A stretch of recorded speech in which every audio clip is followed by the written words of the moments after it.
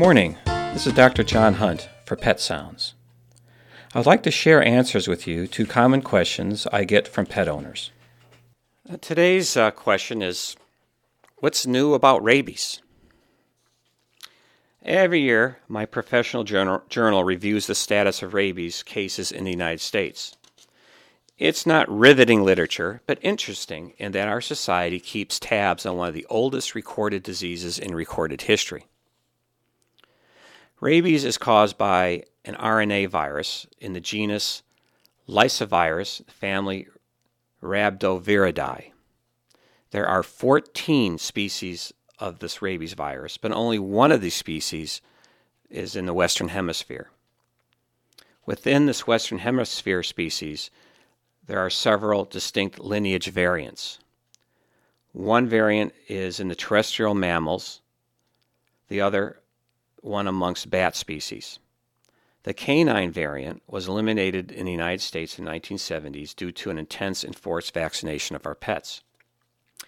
All mammals are susceptible to rabies, with infection occurring via bite wounds from an infected animal or contamination of fresh wounds or mucous membranes with infectious materials such as saliva or nerve tissue.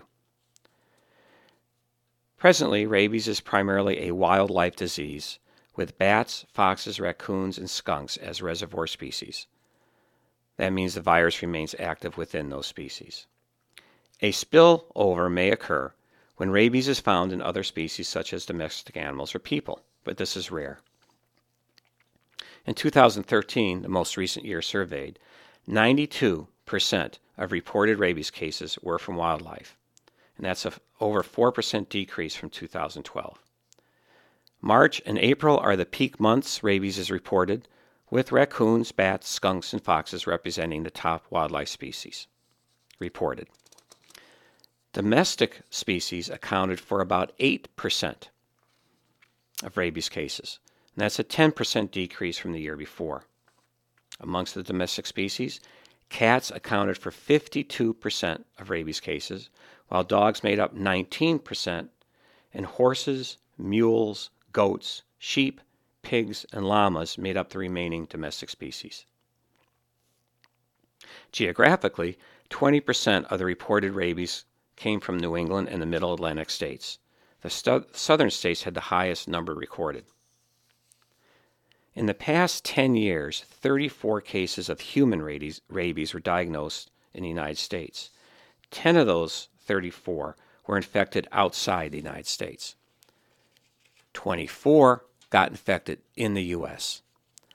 A bite or contact with a bat accounted for 13 of the 24. 2 fox and 1 mongoose made up the other wildlife exposure. However, the most alarming statistic I came across was that 5 of the 24 domestic rabies infections were due to organ transplants. That's right, people who had an organ or tissue transplant contracted rabies from the donor.